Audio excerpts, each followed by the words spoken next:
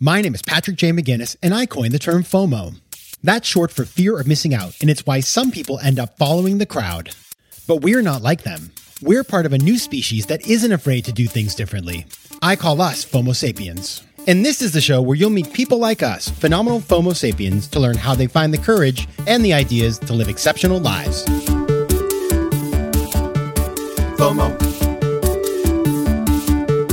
FOMO. Welcome to FOMO Sapiens, the show for people who don't just follow the crowd, but instead take their own path to success in business and in life. I'm your host, Patrick J. McGinnis, venture capitalist by day, author and podcaster by night, and FOMO Sapiens 24/7. Now today, very special episode, very special. This is the first of a two-parter that I'm so excited to be able to present and share with you. It's important, I promise you. You will want to hear both of these episodes. Now, as you know, our theme this season is how to crush it without getting crushed, but sometimes you just get crushed. It happens. You do everything right, you just get crushed. So the question is, how will you respond? How will the people around you respond? What will that do to your life? How will it change your life? And that's what we're going to be talking about today with my guest, Tristan Mace, and his wife, Jordan Mace. Now, I've known Tristan for about 10 years. We met on a panel, actually. A panel about online travel, believe it or not. Why I was on that panel, it's a mystery.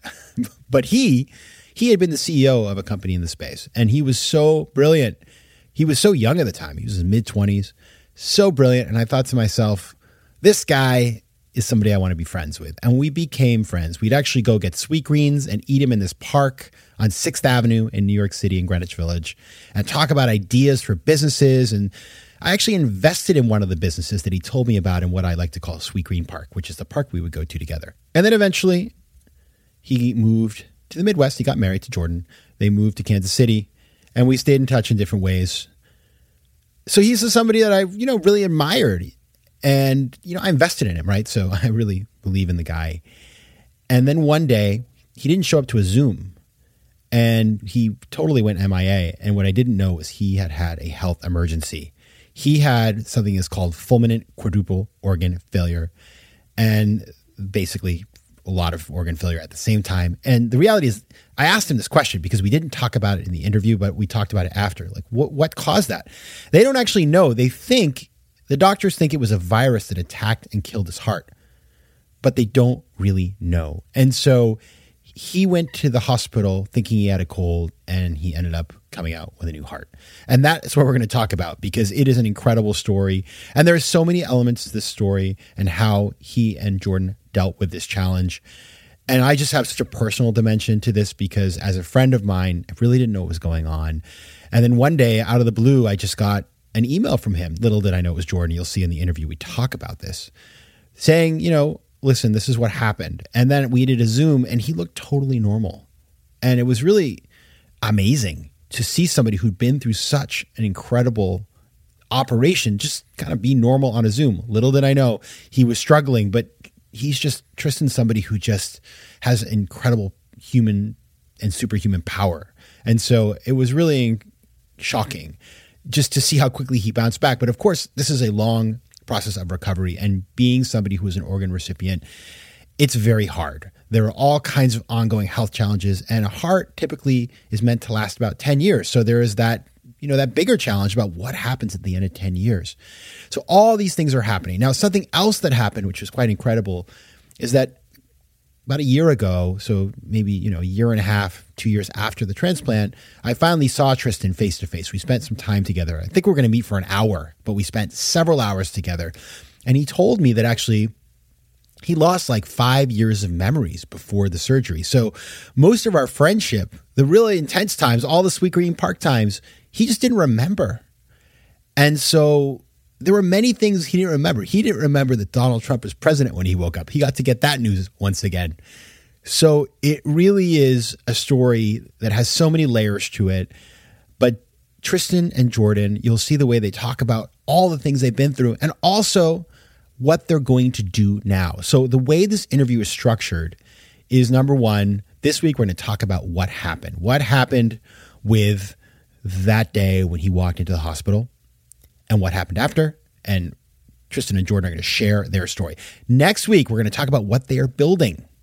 This new nonprofit called Valeos, So that is the structure. Now let me tell you a little bit more about Jordan and Tristan. They are the co-founders and board chairs of Valeos, a nonprofit improving organ transplant outcomes through data, technology, and collaboration. And in fact, Valeo's work helped influence the passage of a new federal law in September to overhaul the U.S. organ procurement and transplantation system. Now, when not doing that, Tristan is also a managing partner at Flyover Capital, a VC firm investing in companies and funds transforming Middle America.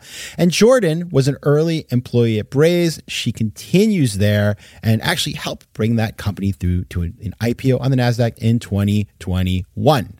Now, my small ask this week, it's actually a big ask. A small and a big ask. Go to valeos.org, VALEOS.org. Read about what they're doing. Consider making a donation to the work that they're doing. As you will see in this story, the work they are doing is deeply needed and very important. Valeos.org. All right, and now on to the interview. As you know, I like to start every interview with the same questions, so I started by asking Tristan this: what's a formative decision you've had to make to get to where you are today? I think I've had a curiosity to explore things that I found interesting. And I remember when I was 12, I had learned how to code websites. There was a website called Derek's Fantasy Cars. Mm-hmm. And I wondered naively as a 12-year-old, why is it not Tristan's Fantasy Cars? Mm-hmm. And so I tried to replicate it. And for the next couple of years, learned how to make websites. And at 14, built a web design firm. And looking back, it really propelled me into design and the product and entrepreneurship and ultimately venture capital where I am now. So Tristan and I go way back. His wife Jordan is here, and Jordan and I this is shocking to all of us that we have not met in person, just because I missed their wedding in Kansas City, and that's on me. So I have regrets. However, it's right. Tristan is a very curious guy. We used to meet for lunch, brainstorming ideas in a place next to a Sweet Green that we dubbed Sweet Green Park. And we would meet there all the time, talking about our ideas about the world, advising each other. And he's a pure entrepreneur and a great friend. And so, he moved away to Kansas City. We kept in touch. And then, you were off doing your thing, started this company, working at this company in venture capital. And then something happened. So Tristan, I want you to take us back to February 19th, 2021, and just tell us where you were in your life at that time. Yeah. So Jordan and I had just moved from New York City to Kansas City. We had been in New York for a decade. We absolutely loved it, but we knew we wanted to make some substantive changes for our life and our family. And so we moved to Kansas City. We were living downtown in an apartment. And this was during part of the peak of the pandemic. So this was right in 2021. And I had just received an offer from Flyover Capital. It's one of the region's top venture capital firms. And they asked me to join the partnership as a managing partner. And so we as a family we were at the peak of existence. It was all of our dreams were coming true. And then suddenly everything went south very quickly.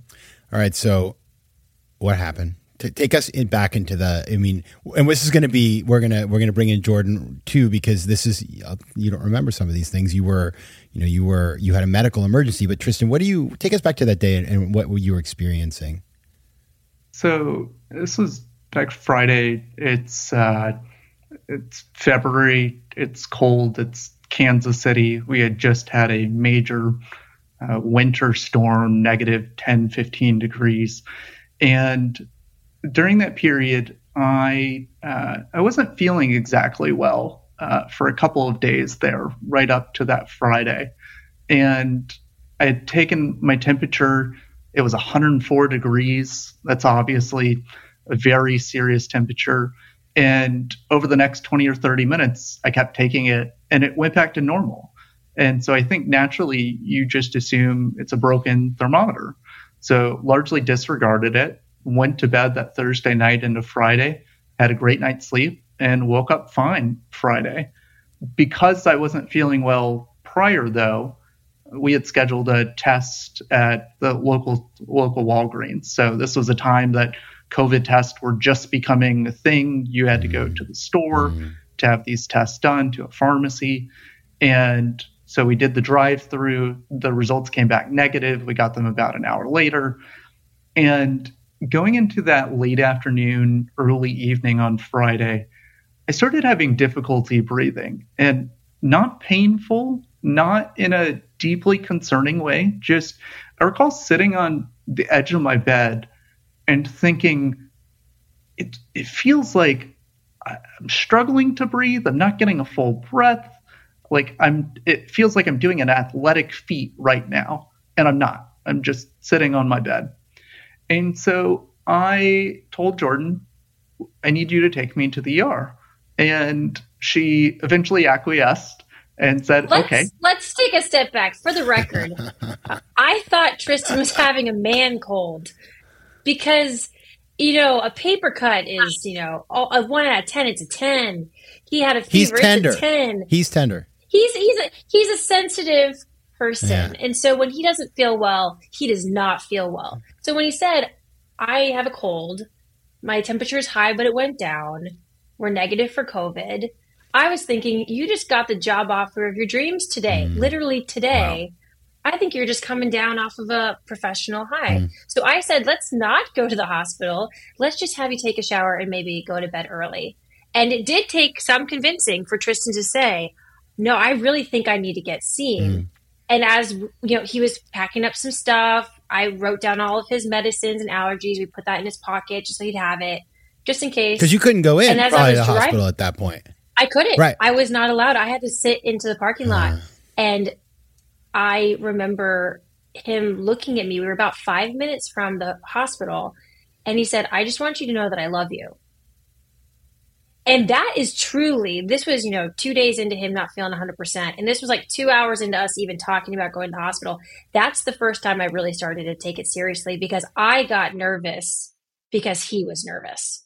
That, by the way, I'm just having a lot of feelings right now because they love you both so much. So if I keep going, but this is hard. Okay, keep going.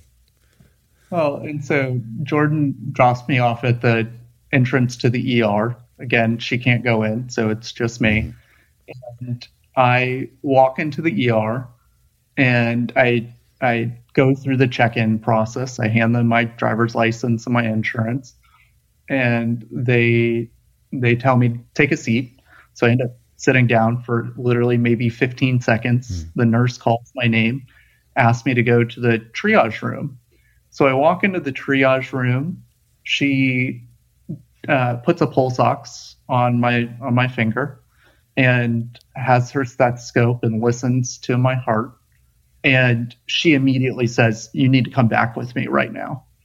So we progress into, it's an ER, and so there's a series of kind of different bays and rooms. And she walks me into one of those bays. I remember sitting down on the bed, laying down, and there's one nurse in the room, and suddenly 2, and then 3, and then 5, and then 10. And there are so many people that it feels like everybody who works in the ER on this Friday night is in my ER bag. And it's not a very comfortable sized bag. And no one is answering me. I'm asking questions. What's going on? Tell me what you're seeing. And everyone is ignoring you. And when you're the patient and no one is making eye contact with you, you know something serious is happening. So finally, a gentleman comes in and he's wheeling this large machine. I don't know what it is at the time. FOMO. Quick math. The less your business spends on operations, on multiple systems, or delivering your product or service, the more margin you have and the more money you keep. But with higher expenses on materials, employees, distribution, and borrowing, everything costs more. So to reduce costs and headaches, smart businesses are graduating to NetSuite by Oracle. NetSuite is the #1 cloud financial system, bringing accounting, financial management, inventory, and HR into one platform and one source of truth. With NetSuite, you reduce IT costs because NetSuite lives in the cloud with no hardware required, accessed from anywhere. You cut the cost of maintaining multiple systems because you've got one unified business management suite. And you improve efficiency by bringing all major business processes into one platform, slashing manual tasks and errors. Over 37,000 companies have already made the move, so do the math. See how you'll profit with NetSuite. And with rising prices everywhere you look, you got to do the math and save money. Good news, by popular demand, NetSuite has extended its one-of-a-kind flexible financing program for a few more weeks. So head over to netsuite.com/FOMO. That's netsuite.com/FOMO. netsuite.com/FOMO. Tudo bem, meus queridos Fomo sapiens? Now that right there was Portuguese, and as you know, I love speaking foreign languages. But I'm not alone. 1 in 5 Americans have learned a new language on their bucket list. If that's you, make 2024 the year you finally check it off that list with Babbel, the science-backed language learning app that actually works. Don't pay hundreds of dollars for private tutors or waste hours on apps that don't really help you speak the language. Babbel's tips and tools are approachable, accessible, and delivered with conversation-based teaching so you're ready to practice what you've learned in the real world. Now, Fomo Sapiens, you know I speak 4 languages, and it takes work to stay on top of them, especially with French. C'est difficile. But with Babbel, I'm able to practice practical conversations that I can actually use in the real world. Here's a special limited time deal for our listeners. Right now, get up to 60% off your Babbel subscription, but only for our listeners at babbel.com/FOMO. Get up to 60% off at babbel.com/FOMO. That's spelled BABBEL.com/FOMO. Rules and restrictions may apply. FOMO. Jordan, while this is going on, what's going on with you? How are you feeling? I was sitting in the car and I was mad that he was not texting me back. Because I said, what do you want for dinner? There's, X is over here and Y is over here. Would you rather have one or the other? That's truly the mindset that I was in, was that he was having a bit of maybe an anxiety attack, maybe pneumonia. Because on the way down, he said, I feel like I can't breathe. And he was having a really hard time articulating how he was feeling. So I said, is it sharp? Does it feel like you're not able to get a good deep breath? And he said, no, it feels like somebody's sitting on my chest. And I said, Tristan, is there a chance you're having a heart attack? Because that's the only thing I've ever heard of is weights on your chest equals heart attack. But he's 31. He's healthy. And he said, no, I don't think it's my heart. My heart feels fine. And unbeknownst to us, the reason he was having trouble breathing was because his heart wasn't pumping well, which causes fluid backup, which made the only indicator for us that something was wrong, thank goodness, was he was having flash pulmonary edema. Wow. Which is fluid buildup in the lungs. Yeah. So when he went in, he truly walked in on his own 2 feet. He was fine on the outside. On the inside, everything was failing, and he was minutes away from dying without medical intervention, which is quite remarkable. So I had zero expectation that I would be sitting in the parking lot for more than 30 minutes. I thought they'd give him some oxygen, they'd give him a steroid, we'd go grab some dinner. I would say, okay, maybe you were right. Maybe it wasn't a true man cold, but that's what I thought was going to happen. Instead, I sat in the parking lot for a couple of hours and didn't want to leave because my thought was that he's going to be out really soon. And the last thing I want him to think is that I left and I abandoned him. So I waited. I called our parents. My parents are local. His parents were in a different state. And I said, something's going on. I can't get any information back. Tristan had texted me, my heart rate's high and I'm in the back. And those are the last 2 things I heard from him. And then he stopped responding to my texts. And I drove home to take our dog out because she had been sitting at home for hours and hours by that point. And I missed a call from Tristan. And I thought, dang it, I've been ready this entire time. While I was in the elevator to take our dog out, I missed a call from him. So I called back, and it was the hospital, and they asked me if I was his wife. And I said, yes. And they said, well, let's tell you what happened. And everything was in the past tense. And that really scared me. So I had to stop them truly and say, is he alive? Why are we speaking in the past tense? And they said, he's alive for now, but we need to get you up to speed on what's happening. But most importantly, would you consent to having him flown to a different hospital? And I don't have a medical background at all, but I started asking a handful of questions. I thankfully had a notepad next to me so I could write down the notes. They explained that thankfully someone had taken a test to see if his heart was doing okay. And they noticed that his heart was severely damaged. And there was no explanation as to why, other than heart failure. So they were able to very quickly put him on a ventilator and start doing life-saving measures. I did consent to have him flown to a different hospital. I called his parents. They booked the first flight, and I drove to the ICU. And that's kind of where our nightmare weekend truly began. So this is now Friday at midnight. I walked in and it was so dark and quiet, which is what you expect midnight in a hospital. And there was one room that was super bright and there was a lot of activity, tons of people running in and out. And I assumed that might be where he was. So I walked up and I said, "My name is Jordan Mace. I think you have my husband." And they said, "Oh, this is the wife. This is the wife." And then it got really quiet. And I looked and he was just sleeping on the bed. You know, he looked fine. When you think dying, you think bloody or bruised or broken. He just looked like he was taking a quick snooze. And they started forcefully, carefully asking every question about his medical history. Well, what's his blood type? How much does he weigh? How tall is he? Has he had surgeries? What medicines is he on? Is it possible he accidentally overdosed on his medicine? I said no, but they said, "Well, just in case, we'll pump his stomach." And I said, okay, sure. Do everything you possibly can. And that's when they said, "What are his wishes? Does he want to be brought back?" And that's when I realized how bad he was. They brought in a chaplain, encouraged me to say goodbye. And they asked me, "Is there literally anything else that you haven't told us that we need to know?" And I said, "Yes, Tristan is going to be a dad. I am just about 3 months pregnant." And we had just found out a couple weeks prior that I was expecting our first child. And when I said that, something changed in that room. They were already operating at a very high level and it just went into overdrive. And I remember an incredible doctor that was taking care of the majority of the team. And he brought me to the side and said, "I'm going to do everything I can to save your husband. He needs to meet his child. Do you know how hearts work?" Drew out a heart, explained to me why it was failing. And we got to work. They said if he can stay alive until the sun comes up, we will put him on something called ECMO. And that is a machine that acts as your heart and your lungs. And I said, "Yes, absolutely. If that's what we have to do, sounds great. I consent." And they said, "To be clear, once you put him on, he's not coming off. His heart is never going to beat on its own again." So I had been awake by that point for about, I would say 36, 40 hours pregnant. And I said, "Okay, well, if his heart's never going to beat on its own, is he on a machine the rest of his life? Like, what are we talking about?" And they said, "No, we need you to read this binder. You have an hour end to end. And we need you to let us know what your thoughts are." And they handed me a binder about heart transplants. And they said, "It only matters if he makes it to the sunrise." And I said, "Okay." What is in this binder? What's in this binder? Like this is the binder that you by were the way, supposed it's so to weird, read. right? Like just looking back, it's just like, what? Keep going. Sorry. Well, we know how it ends in the sense Right, that Tristan's but still it's crazy. here. So we're grateful for that.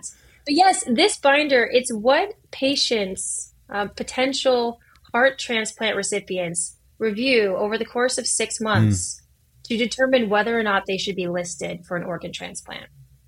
And that's how long it usually takes, 4 to 6 months. There are a battery of tests that are run. They need to make sure a variety of things to ensure that you are the right person for this organ, that you are in a place in your health that you can even accept an organ. And they asked me if I could consent really quickly because we just didn't have a lot of time. And they were willing to list him as quickly as possible because he was so healthy 12 hours ago and now he's just about dead. And we were very fortunate that they explained as much as they could to me, that I was able to make quick decisions. We were fortunate to have incredible health insurance that made this possible and a team at KU Medical that was willing to take on a fairly risky surgery. They listed him. He was an emergency status 1 and he got a heart. He had an offer for a heart that very first night. Wow. So that would be Saturday night. Okay. He walked in Friday night, got a heart Saturday night once he was listed Saturday afternoon. FOMO. Hearing the story, I mean, I've heard the story before, but hearing it from you is a whole other thing, Jordan. You know, this was around this time. I remember, Tristan, you were supposed to come to an event on Zoom back when everybody was living on Zoom all the time, and you didn't make it. And it's not like you because you're a very reliable person. And we started asking. We were very concerned, and we reached out to your brother Jordan and Garrett, and we knew something was up. We knew something was up, but we didn't know. And of course, later on, we heard what was going on, and the fact that your original, this is something that I kind of blew my mind, is the original heart didn't work out. Talk about that, because that's something that I just kind of blew my mind at the time. Sure. So when Tristan was on the ECMO machine, which was acting as his heart and his lungs, they were doing as many things as they could to keep his body alive for that heart. And they'd put in a balloon in his heart to try and help. They put in an Impella device, which is a motor that tries to help remove the fluid. These are all about as critical and life-saving as you could possibly imagine. And they also have pretty rough after effects. So at one point, we were deciding, do we keep the Impella in his body, or do we have his foot amputated? These were remarkable decisions that were having to be made minute over minute. And the easiest decision was saying yes to the heart. We were grateful. Most people wait months and months to get listed, and then months and months to get high enough to even have a match. And we were having this happening, it felt like, in nanoseconds. And that also was so devastating when it came crashing down. That first night a heart was made available, that was a match. And it was too small. At some point in the rigmarole of getting Tristan listed and a match, his height and weight had been entered incorrectly. And that small error meant that the size of heart, the volume of heart he would need, was bigger than the match that he had. And they were not willing to place a heart that wouldn't be appropriate for his body in his body. And they ended up having to turn that down, and he went back on the list. We ultimately don't know where that error came from. What we do know is there are manual steps in the listing process and in the matching process. And so when that first match occurred that Saturday night, my medical team had accepted it at KU. Jordan had accepted it. And we know that sometime throughout that process, from that acceptance, there was an error. So the height and weight for myself and the height and weight of that potential donor were incompatible. In other words, when you think about a heart effectively, you think about pumping volume, pumping capacity. And so you want to match those as closely as possible. And so what ended up transpiring is that because of that human error somewhere in that process, that heart was rejected by my team. And unfortunately, given the circumstances of procurement and the limited time that exists around recovering organs and transporting them to patients in need, we're unsure if that heart was ever utilized. And so in a seemingly beautiful outcome here, there's also a potential of tragedy that a heart may have been non-utilized in this process too. Now, I'm looking back as we're talking at my text messages, and I see that I texted you on March 10th, which was very soon after that, and you responded.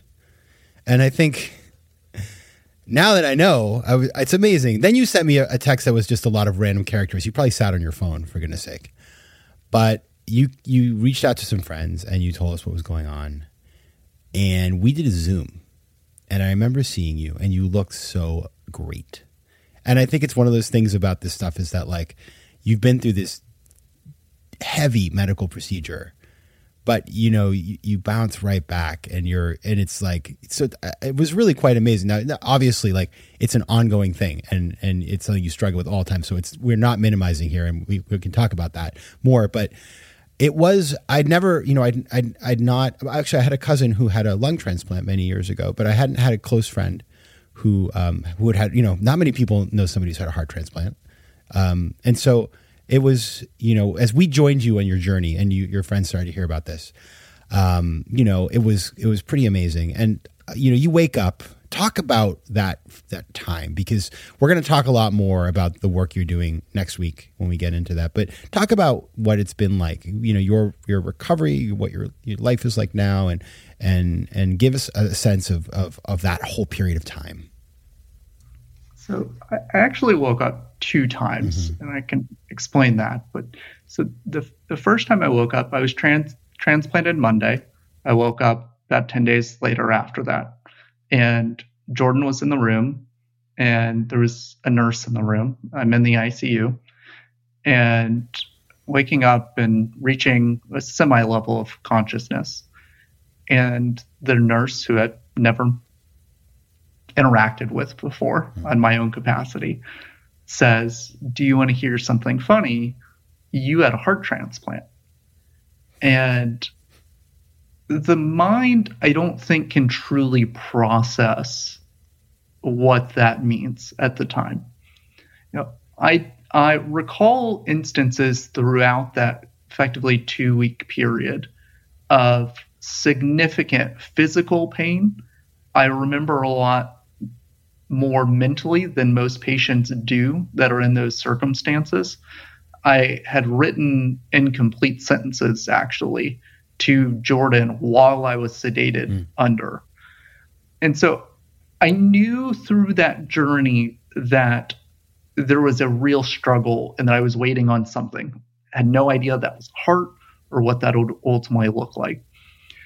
So when I woke up, there was this air of magic. And I mean that in a capital M magic way, that I've lived through something that I certainly shouldn't have lived through, that I have my mental capacity, that I'm able to think competently, I'm able to talk and speak, and yet simultaneously not understanding the realization of the complications of what it means to be a transplant recipient. So Jordan and I have this magical 12-hour period. I'm alive. I get to meet my soon-to-be child, and I did well for about 12 hours, and then my lungs crashed. And so they failed again. And so this was on Monday morning, and I remember people asking me questions, and I kept saying "sounds good" to every question that somebody would say. And I would just also say it as a factual statement too.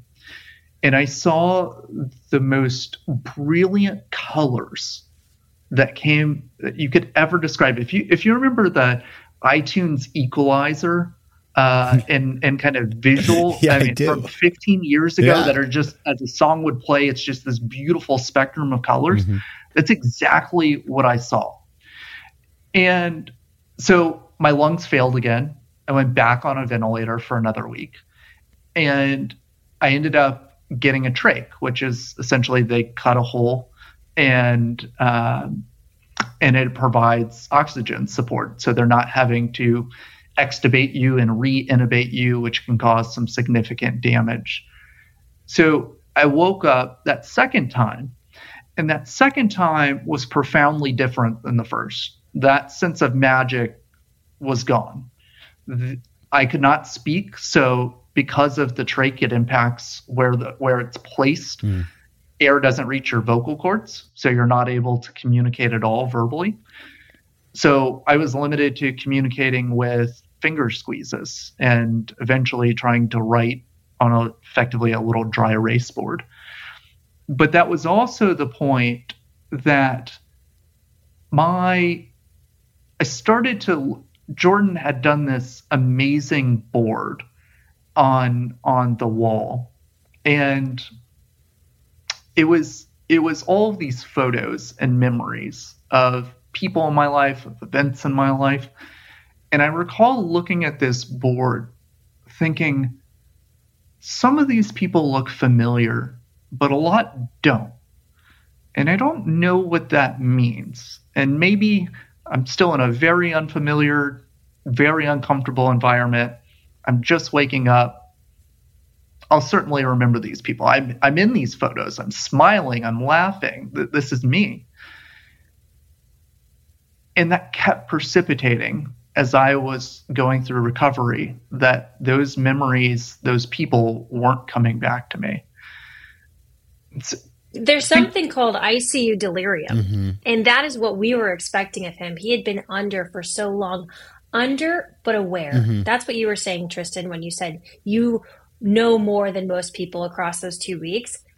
He was under, but he was aware. Mm-hmm. So we would play country music. We'd play 80s pop music for him because it's very lonely. It's discombobulating. There's a bunch of sounds. You have no idea as you're coming in and out of consciousness. So when he woke up the first time, that was Tristan. He was back. It's the magical, I think is the best way to describe it. Whenever you have something where you said, man, if I just had one more day, if I had one more conversation, if I could have one more lunch with that loved one, wouldn't that be a gift? We had that. And then he went down again. And when he woke up later, without the ability to speak, without the ability to use his hands, by that point he had atrophied about 40 pounds in about a month, which was remarkable. The reason, Tristan, I put those pictures on the wall, we called it the happy board later, was because the nursing staff, the team, they wanted to know what he was supposed to look like. Wow. So that they could see what healthy looked like. And in the process, I tried to make him a human. He was this patient on a bed that couldn't move, but I wanted people to see that he's the dad of a dog named Queso, and he has a huge affinity for the Houston Astros. And look, this was us getting married. This is a fully fledged, three-dimensional, important person that I am so grateful that you are caring for. And please do everything you can to save him, period. It was one of those things where I was trying to humanize him. And when he woke up the second time, I had no idea that he was suffering from some memory loss. We thought this was ICU delirium. We thought he was a bit groggy. We thought all the ins and outs, a new heart in the body, your brain's broken trying to figure that one out when you thought you went in with what your wife assured you was a man cold. And so that text, Patrick, that you got, that was me. He couldn't use his hands. Wow, I had no idea. We were not wanting to tell people. Yeah. Absolutely. That you all sent flowers and we appreciate it. The thing is he'd just gotten that job offer and I didn't want him to lose out on the job. I wanted him to be able to have the choice, if he could work, that he could work at the job that he wanted to. So we kept it exceptionally private. Yeah. We told next to no one. We said, he's having a medical emergency. He's unable to be on his computer. I didn't say he's in a coma. He got a new heart. He can't use his hands. He has no idea who you are. That was something that we very much kept to ourselves for a while, apart from folks like you, people that we were very comfortable sharing what was happening to us in real time as we were trying to process this unimaginable thing that, to your point, I didn't know anybody that had an organ transplant. I was an organ donor because I knew that that was something I wanted to do. But that was the extent I'd ever thought about organs and organ donation until it was smack dab right in front of us. And we were on the benefiting side. We were the one getting this life-saving gift to get more time. And that's why we're so passionate about trying to make this type of outcome, hopefully, more accessible for all. All right, we're going to leave it there for this week. And Jordan, maybe we should have you just host the show for now because you just edited it perfectly. We'll be back next week with more on this story and with what Jordan and Tristan are doing together to address challenges in this space. But until then, take care of yourselves, FOMO Sapiens. FOMO.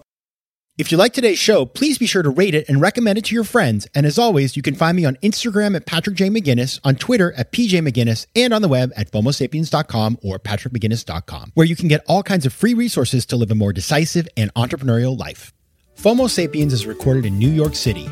Theme music is by Mike McGinnis, and editing and post-production is by Josh Elstro. If you like today's show, please be sure to rate it and recommend it to your friends. And as always, you can find me at FOMOSapiens.com and at PatrickMcGinnis.com. To advertise on FOMO Sapiens, reach out to contact@FOMOSapiens.com. FOMO.